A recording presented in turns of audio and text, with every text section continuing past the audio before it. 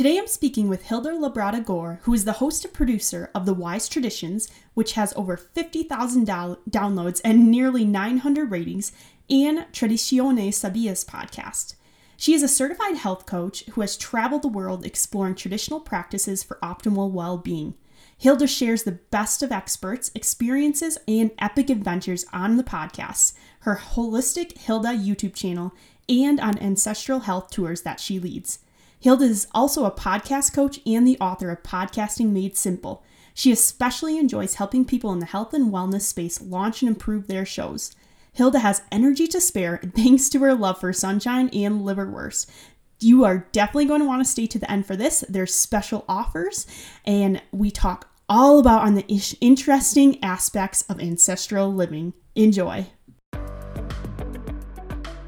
You're listening to the Better Health Podcast with April, a platform dedicated to coaching women in areas of health, lifestyle, and legacy by speaking with leading health and wealth experts, and with the goal to inspire women to thrive in their lives today and in the future. Now, on to today's episode.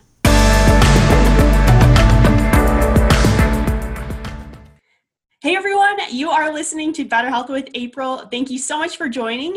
I am super excited about this episode because I am sitting down with Hilda Labrada Gore, and she is going to be going over anything ancestral living. And this is a topic that really fascinates me because it really brings us back to our roots. And so I'm excited to learn more. I'm sure you guys are as well. So welcome to the show, Hilda. Thank you so much, April. I'm really glad to be here. Awesome. It's going to be a great show. So to start us off, I would just love to know, where are you from and what was your childhood and family like in regards to health? Oh, that's a great question. So my mom is from Mexico. My father is from Cuba. And they met in the U.S., they got married, and they stayed. Wow. So I've got 100% Latina blood, but I'm American by birth and by the way they raised me, So I would say, interestingly, my parents held on to some of their wise traditions, as we would say, and they let go of a lot of them. Why did they let go of them? Because they wanted to assimilate. They wanted to be seen as Americans. They wanted to fit in. And so they let go of some of their traditions.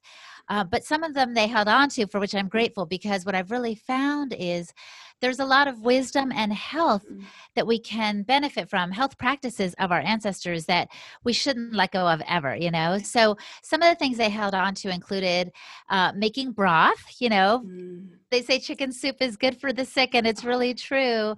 So my parents would make a special broth. They would also sometimes cook liver and onions. And we had, especially when I was little, a lot of real food for like breakfast. It would be eggs or eggs and fruit, And unfortunately, as the years went by, my parents divorced and my mom started getting more frozen foods and things started to go downhill. But I'm grateful for the base that they did give me and the traditions they did hold on to. That's amazing, because not everyone can say that. I grew up, having breakfasts that were typically more whole foods.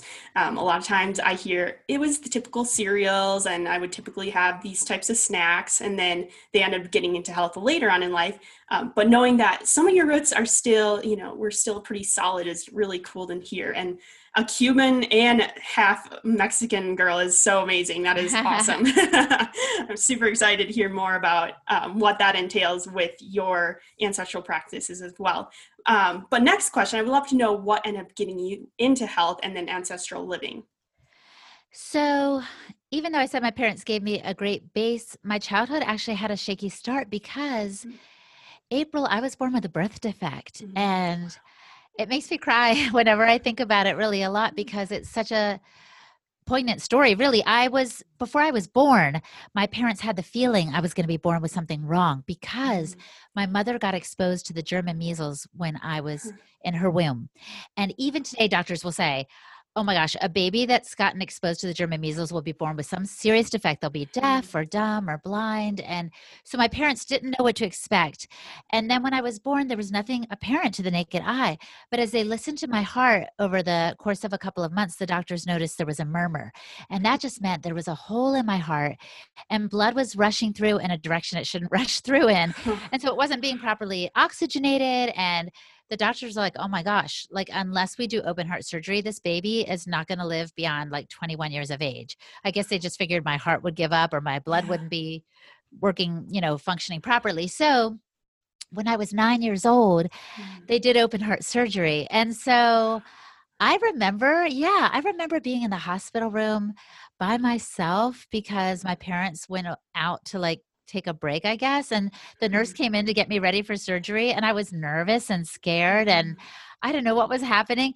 And then the next day when I woke up, I had this huge scar on my chest. And it was scary too, because it's like, oh my gosh, there's this big scar on my chest, but they had sewed up the heart and they said, you can basically do now whatever you'd like. And I was like, oh my gosh, it was like I had a new lease on life. And I was like, what am I going to do? Well, number one, I want to take care of this body that started out so fragile. Right. And then I realized I want to help other people do the same. So that really was a huge influence toward the path I decided to take. And there were other influences along the way too, but that was a biggie. Like, oh my gosh, I better take care of this body so it lasts me a long time. That's incredible for a 9-year-old to say that, because you were 9 years old, correct? Yes. Oh yeah. Wow. For a 9-year-old to say, I need to take care of my body and I want to help others do the same throughout the years to come is incredible, because you don't often hear that. Right. Well, the truth is, part of me just wanted to be an actress too. So, so you had that little bit there. I did. I had that there too. I was like, maybe I'll be a famous singer. I don't know. But now, guess what? Like, I get to do both things. I'm not saying I'm an actress, but I'm on YouTube. I've been in little movies and I'm like, hey, this is kind of fun. But the main objective I do have is so everyone can live at 100% at every age and stage. Yeah. So what were some of the steps you took as a 9-year-old? I mean, if you can remember, that were health related in the right direction? Yeah.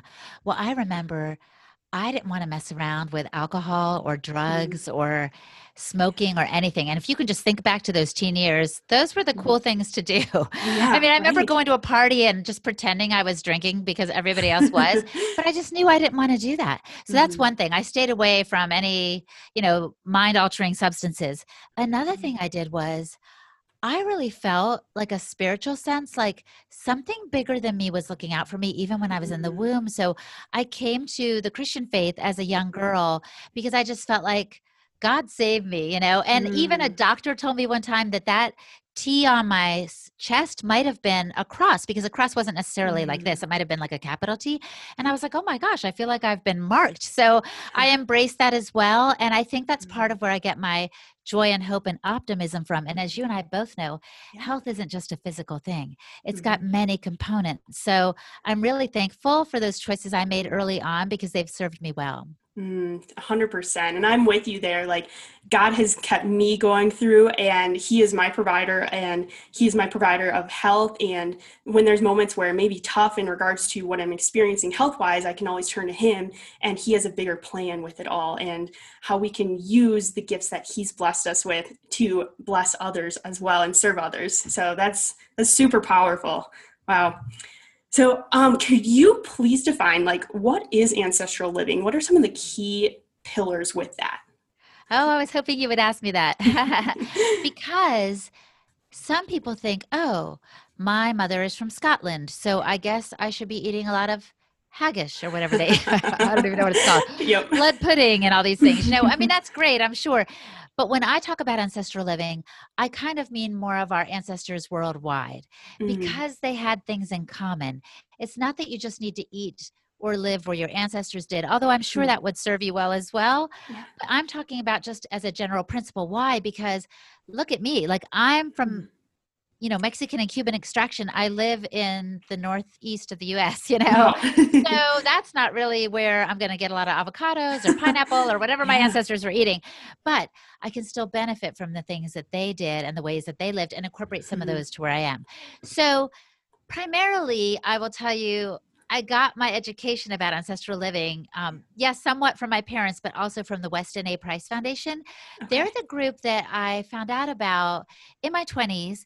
And I was like, wow, I really like, their stuff. It was kind of like paleo, but better because it wasn't just about, I don't know, eating a lot of meat or, avoiding processed foods, but it was like including fermented foods and including salt and really eating and living in such a way as our ancestors did. And I was like, this makes so much sense to me. It just resonated. So I got involved with them. I became a member. You can just become a member, and it's like less than a gym membership. It's like $40 a year or something. And I'm like, So this it's is affordable. great. Yeah. Yeah, I'm getting this little journal. I'm like, this is awesome information. And all of their work is pretty much based on this guy named Dr. Price, who traveled the world in the 1930s to find the healthiest people on the planet, basically. He took his time. I think he traveled a lot of summers. He just would go and on vacay with his wife, Florence, and they went to Switzerland and they went to Alaska and they went all over the place. And of course, all the people were eating different foods. They had very different, geographic settings. And so he just started to take note of what they did have that was similar. And he wrote a book called Nutrition and Physical Degeneration to focus on the healthy things he saw and the less healthy things. And the main thing I will tell you that he had to say is that the healthiest people were eating their traditional diet. So if they were in Alaska, it was a lot of like fish and whale blubber and seal oil, and if it was Switzerland, it was dairy products and cheese and sourdough bread. And in Kenya, it was meat and raw milk and even blood from the animals. Yeah, and so that's right. Wow, these diets are all different, but people eating these remain hale and hearty. And so I just got really involved with the foundation. Now I'm their podcaster and the rest is history. But I Not think, a big deal. yeah, those are some strong building blocks to begin with, is eating fewer processed foods and more whole real foods that would be a part of anybody's traditional diet. Interesting. And I mean, let me know if I'm wrong, but did it have a lot to do with the teeth as well, and how their teeth health was? Maybe this is something else that I read, but was that entailed with all the discoveries that he saw? Absolutely. No, you're right on target. Dr. Price was a dentist and a researcher. So everywhere he went, he's like, let me see your teeth. Like, very intrigued by the teeth. And that's kind of what got him going, April. He would get National Geographic magazine and he was like, wait, these people have these beautiful broad smiles. And it's a huge contrast with the children and the people I see in my dental clinic whose teeth are crowded or they're full of cavities. So that's what kind of got him thinking, like, what is up here? So indeed, the people who ate their traditional diets worldwide had naturally broad faces. It's not just like genetics where you'd say, oh, the Inuit people have broad faces, but the UK people don't. Well, maybe they don't today, but they did yesterday and many years before. So the idea is when we give our body the proper building blocks, it can have its your body can have its perfect genetic expression. And what I mean by that is good hearing, good eyesight, good posture, no problem with behavior or cognitive function. And the teeth, Dr. Price said, are the window to the rest of the body's health. So they're an indicator. I don't know if you've ever noticed in movies, but the bad guy often has crowded teeth or they just look really bad. Yep. And the good guy has a straight teeth. They typecast them that way for a reason, because when your teeth are crowded or bad, you're going to have behavioral issues. You're going to have a chip on their shoulder. You haven't reached your full bodily expression that includes both the mind and the spirit and the body. So anyway, yes, Dr. Price noted that very strongly in his book, Nutrition and Physical Degeneration. And this is the cool thing, April. He was able to contrast those eating their traditional diets with people of the same race and even the same bloodline and everything who had abandoned those diets because he could meet them and he saw, oh, the people that have kind of changed to their more Western diet began having children with more crowded teeth, with more cavities, and with more narrow faces. So it's not just genetics that causes narrow faces. It really has to do with the building blocks that baby got in utero. So it's fascinating. If people want to read Dr. Price's book, it's called Nutrition and Physical Degeneration. And then Sally Fallon Morell, who loved his work so much, wrote a book called Nourishing Traditions because she wanted to kind of build on the information and the research that he pulled together. Awesome. Great information, great context. That'll definitely be in the show notes as well. And it really backs up a lot of what ancestral living is and the proof behind it as to, comparing those two groups of people where they, essentially have the same background, but different lifestyles, different diet, and the impact that has on their lives, because you can obviously see it in just looking at their teeth. So a lot of scientific background with that as well. Yes. Yeah. Let me just say that modern science backs traditional wisdom. And so all the things that Dr. Price found, the foundation has worked hard to make sure it's not just like, oh, an old wives' tale that we should have more fish roe when we're expecting, more fish eggs and things like that. But then again, even that makes sense intuitively. I want to have a little seed in my womb, be fertilized. And so maybe I should be eating little seeds or eggs from other animals. Do you know what I mean? So it all makes sense. But science does back this traditional wisdom. Really good to know. Good to know. And so what age were you at when you started diving into this? And what were the first steps you took? So glad you asked me that, because I'm afraid, let's say, a young mom in her early 30s is like, oh no, I'm only hearing this now. I didn't know this. I've been feeding my kids like all the wrong stuff. Girl, I feel you, because that happened to me. So I found out about it in my 20s, but didn't really pay that much attention to it. I was still big on just exercising a lot. I was like, if you exercise, it doesn't matter what you eat, you just work it off. It's all good. You'll be strong. But then a dear friend of mine became very sick with chronic fatigue, and doctors had no answers for her. And that's when she started playing with her diet. She came across the Weston Price Foundation. So that influenced me. But all this to say, I had kids and I was still trying to figure this stuff out. And I was like, okay, where do I start? Now, some people might be like, I'm a ditch everything from the cupboards girl. I'm just going to go 100% from 0 to 60. But that wasn't me. I was like, I still like my Kix cereal with a few blueberries and milk on it. What am I going to do? So I decided to take gradual steps. And the first thing I did, and I would recommend this for others as well, is to get your fat straight. In other words, to incorporate more saturated fats in the diet. And for a while, April, these were maligned. Now I think it's coming back around again, because science is pulling us back to what traditional wisdom has known all along. But saturated fat doesn't cause heart disease or, cause high cholesterol and all that. It actually is super necessary for proper brain function and heart function, and for all of our functions and mood. And I'll just tell you a quick story. So I was teaching exercise classes 3 times a week, and I loved it. But in the middle of my workout, I would literally feel my blood sugar plummet, and I would start to get kind of shaky. And I was like, what is up? And so I would grab a power bar or whatever I had nearby, and I'd take a few bites. I'd be like, okay, now I'm good. I could teach the rest of my class. I was a little embarrassed, but then I was like, I guess I'm just one of those people. I'm naturally slim. I just might need to keep grazing. I guess that's how it goes. When I started to change my diet from that Kix cereal with blueberries and milk for breakfast to stuff with more protein and fat, so like eggs and bacon or full fat yogurt with some, yes, I still love those berries, but I started changing it. I could sail through the workout. I could go till 2 or 3 in the afternoon. And so this is amazing. And so now I just want to tell the moms out there too. After school, my kids would come home and they'd be like, okay, mom, I want a snack. Okay. You're like, okay, after school snack, that's normal. They would ask me so many times, I started teasing them. For my 7th snack, I'm going to have this. I wasn't trying to be mean, but I was like, why are they eating so much? They were hungry for something that satisfied, April. And so that's the other thing about full fat. It satiates. If I had given them, let's say, some eggs or some cheese, grilled cheese with some bone broth, they would have been so satisfied they wouldn't even have wanted dinner, really. But instead, I was probably giving them little pretzel sticks, and here's some fruit, and thinking that's the healthy thing, or some veggies. But where's the fat? Where's the protein? I think we really need to eat more ancestrally, and we will be surprised at how it boosts our kids' moods, it boosts our own mood, and again, how it improves our cognitive function and our overall satiety. Totally.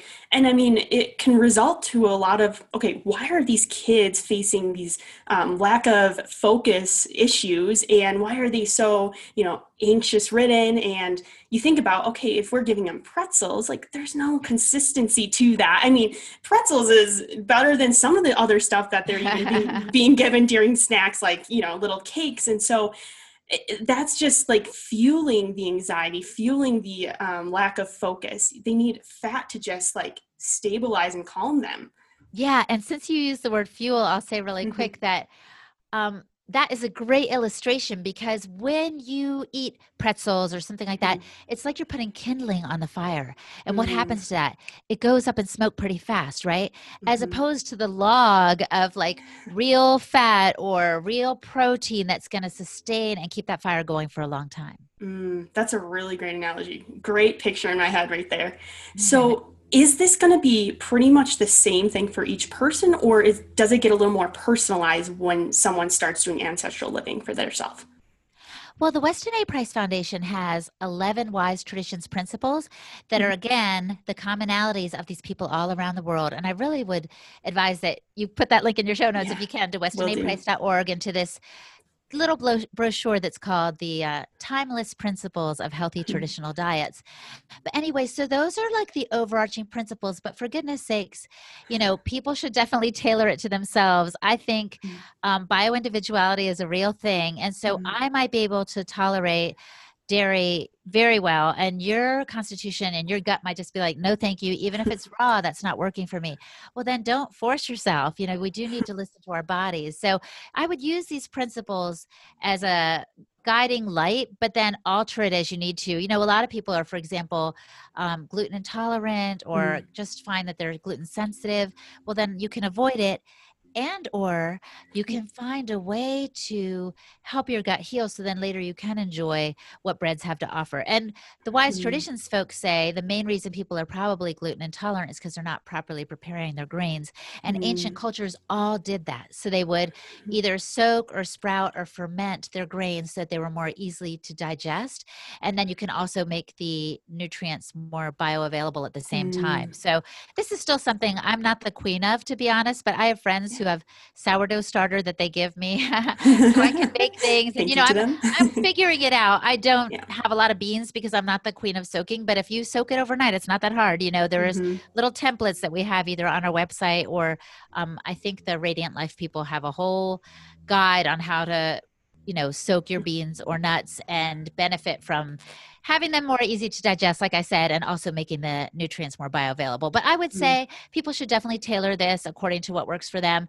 But you can't Mhm. go wrong by buying fewer processed foods and buying more real foods at your farmer's market. 100%, 100% agree. And like you said, it will definitely be in the show notes because it's great resources for those that are like, I'm very interested. I just need to know a little bit more. So a great location to find that. So I would love to know, what does your lifestyle entail for, like, what is a day in the life of Hilda when it comes to ancestral living? What are some key things that you do, whether it's diet or maybe there are other things that you do?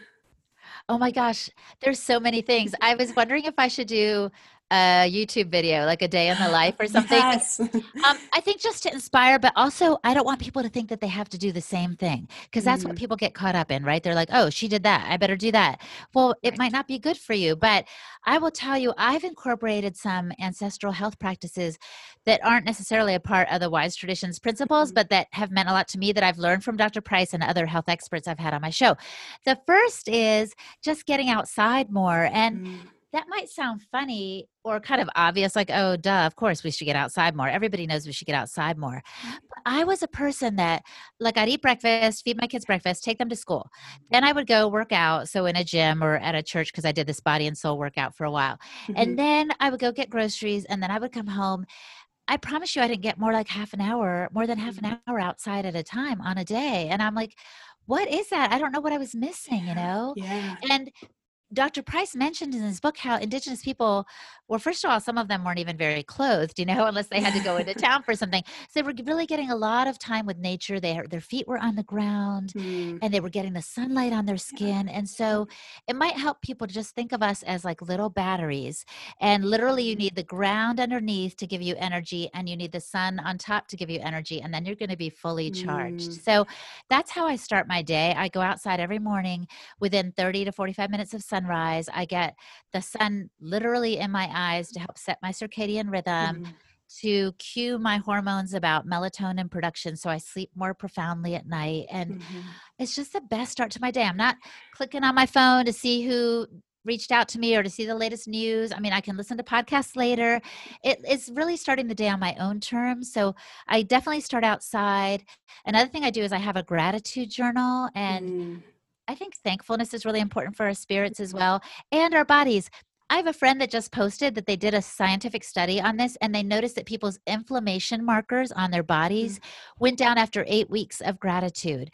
And so, what that means is they were feeling less joint pain, just kind of less bloated and more functional, more able to deal with yeah. life's, punches, so to speak. So, I just do it because I know it makes me feel good to look at what I'm happy about and Yeah. thankful for, even in the midst of challenges. So that's how my day starts. And I mean, I could go on and on, but I'll just say one more thing that I do is actually fasting. And Mhm. I used to get shaky fasting because of what I was telling you earlier. I was Mhm. borderline like hypoglycemic.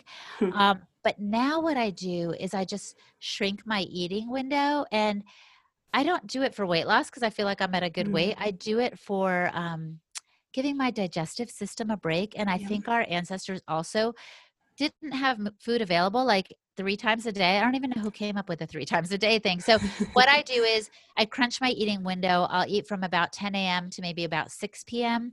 So that's still 8 hours of eating, right? And then I have somebody else do the math, but the rest of the time for rest for my body and kind of regrouping, if you will, because we can't be taxing our digestive system so much, I think. Mhm.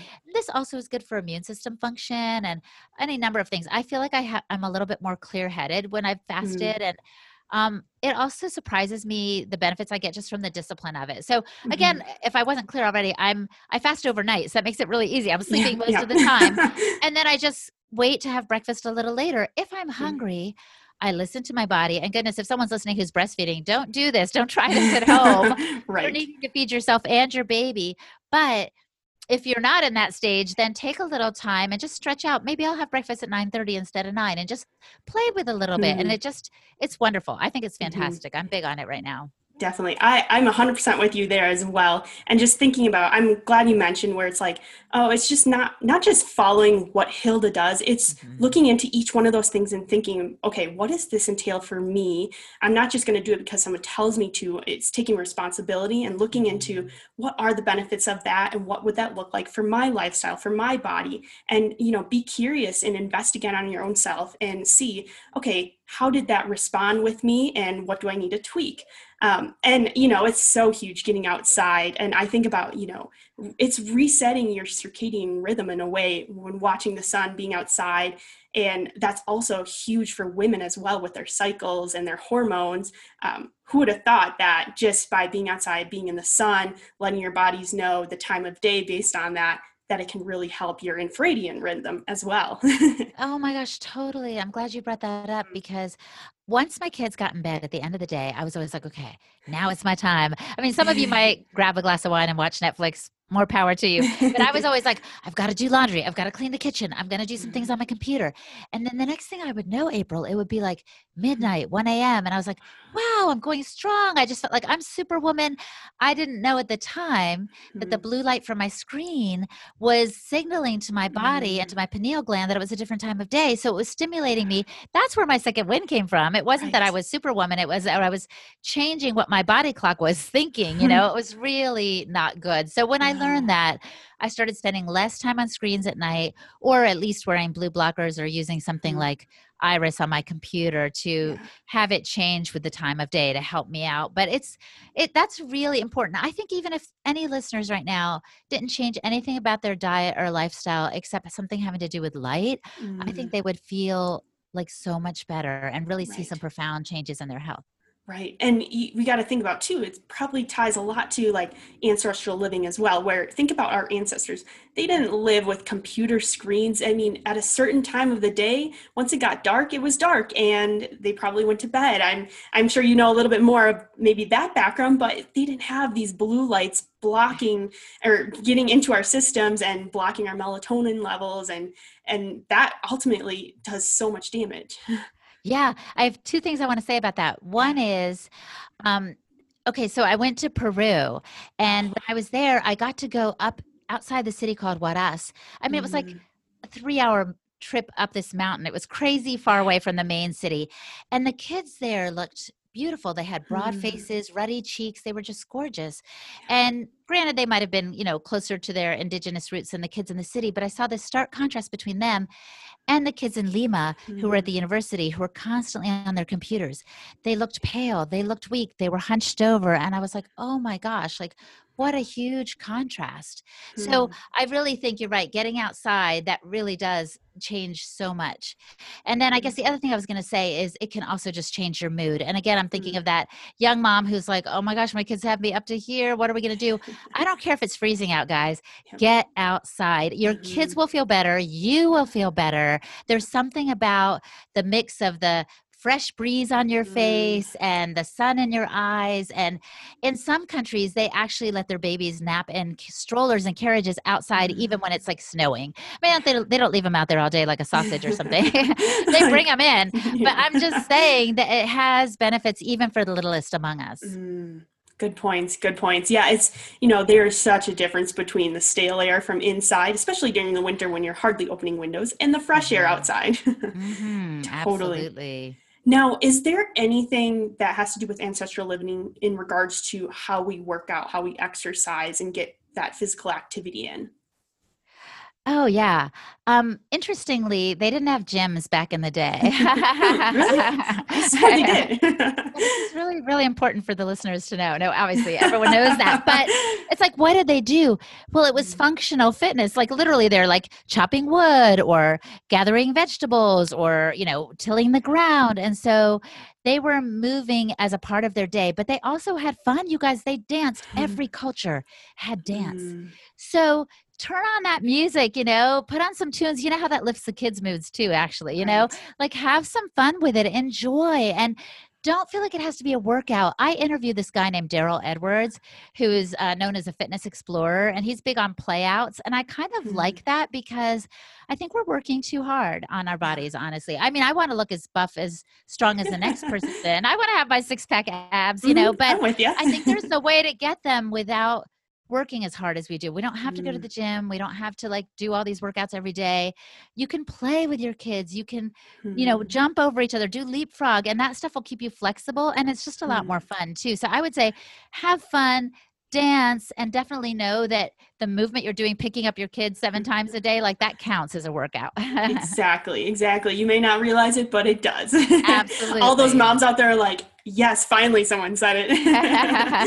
And I just think about dancing, not only is it helping you physically, but mentally, you're with people, you're laughing. Just think about, the oxytocin levels and the stress levels are just ultimately going to just subside a little bit and subdue. So that's really a great example of what people can do to just ultimately affect all their health. Absolutely. Wow. Great. There's so much information that we could just continue to dive into. So this was an awesome preview for those that have nothing to know about or don't know anything about ancestral living. And they're like, okay, what is the groundwork for this? What does it entail? So this was a great snapshot of that. Is there any key takeaways that you would love to give to listeners? Well, interestingly, I studied to be a health coach with the Institute for Integrative Nutrition, and they said, yeah, I thought so. I was like, you do that too? Yeah, cool.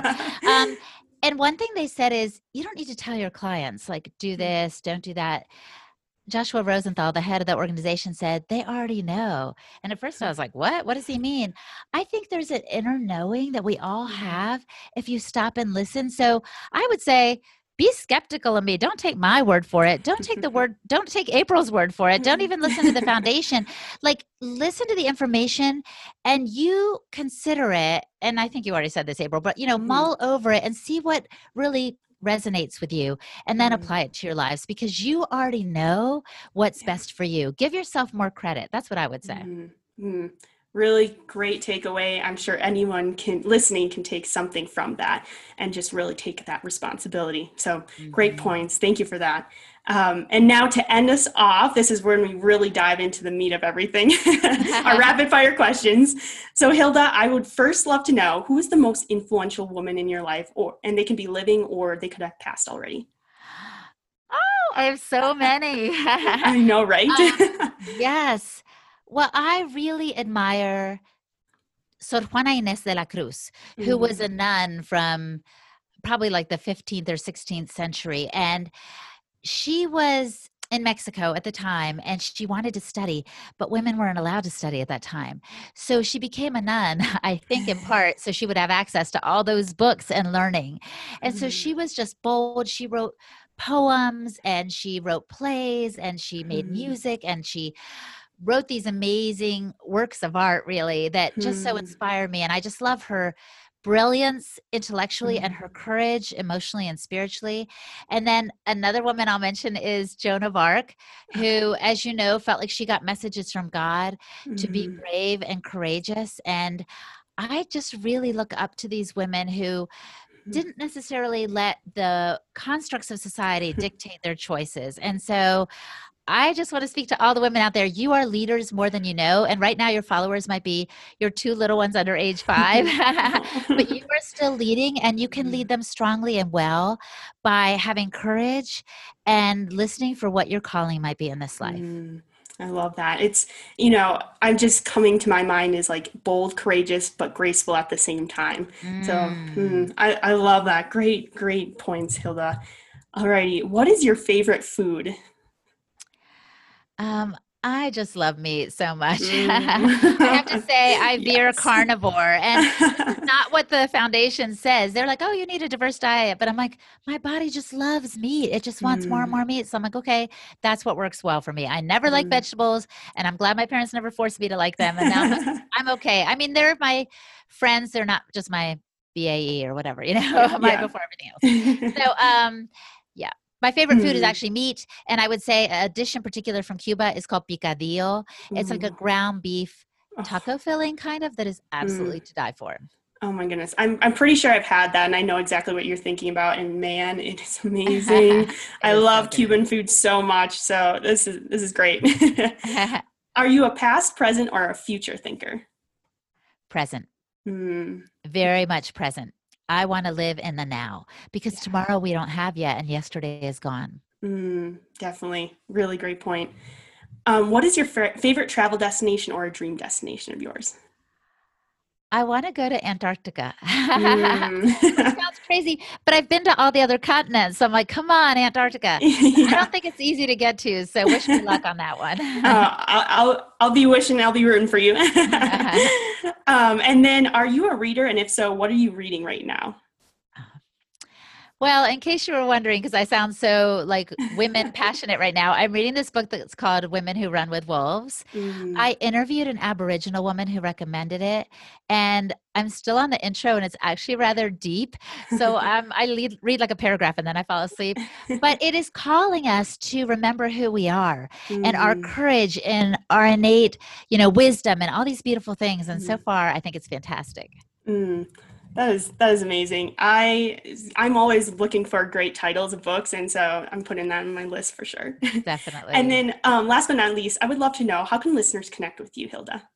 I'm on Instagram and Parler at Holistic Hilda. They can also just go to my website, holistichilda.com. And I've got a YouTube channel called Holistic Hilda.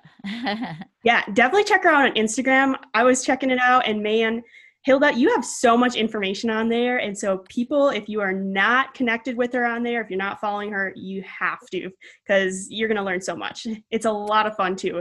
I just got the vibe from her Instagram that it was like just this positivity with so much knowledge at the same time. So check it out. Thank you. Thank you. And also, I do want to offer the listeners a special offer. I am a health coach. I'm also a podcast coach. So if anybody wants to hit me up for just like a 10-minute session on podcasting or health stuff, I'm happy to talk to you talk with you a little bit about your journey and see if I can help you on the way. That would be amazing. That will be in the show notes as well. Good. Go ahead.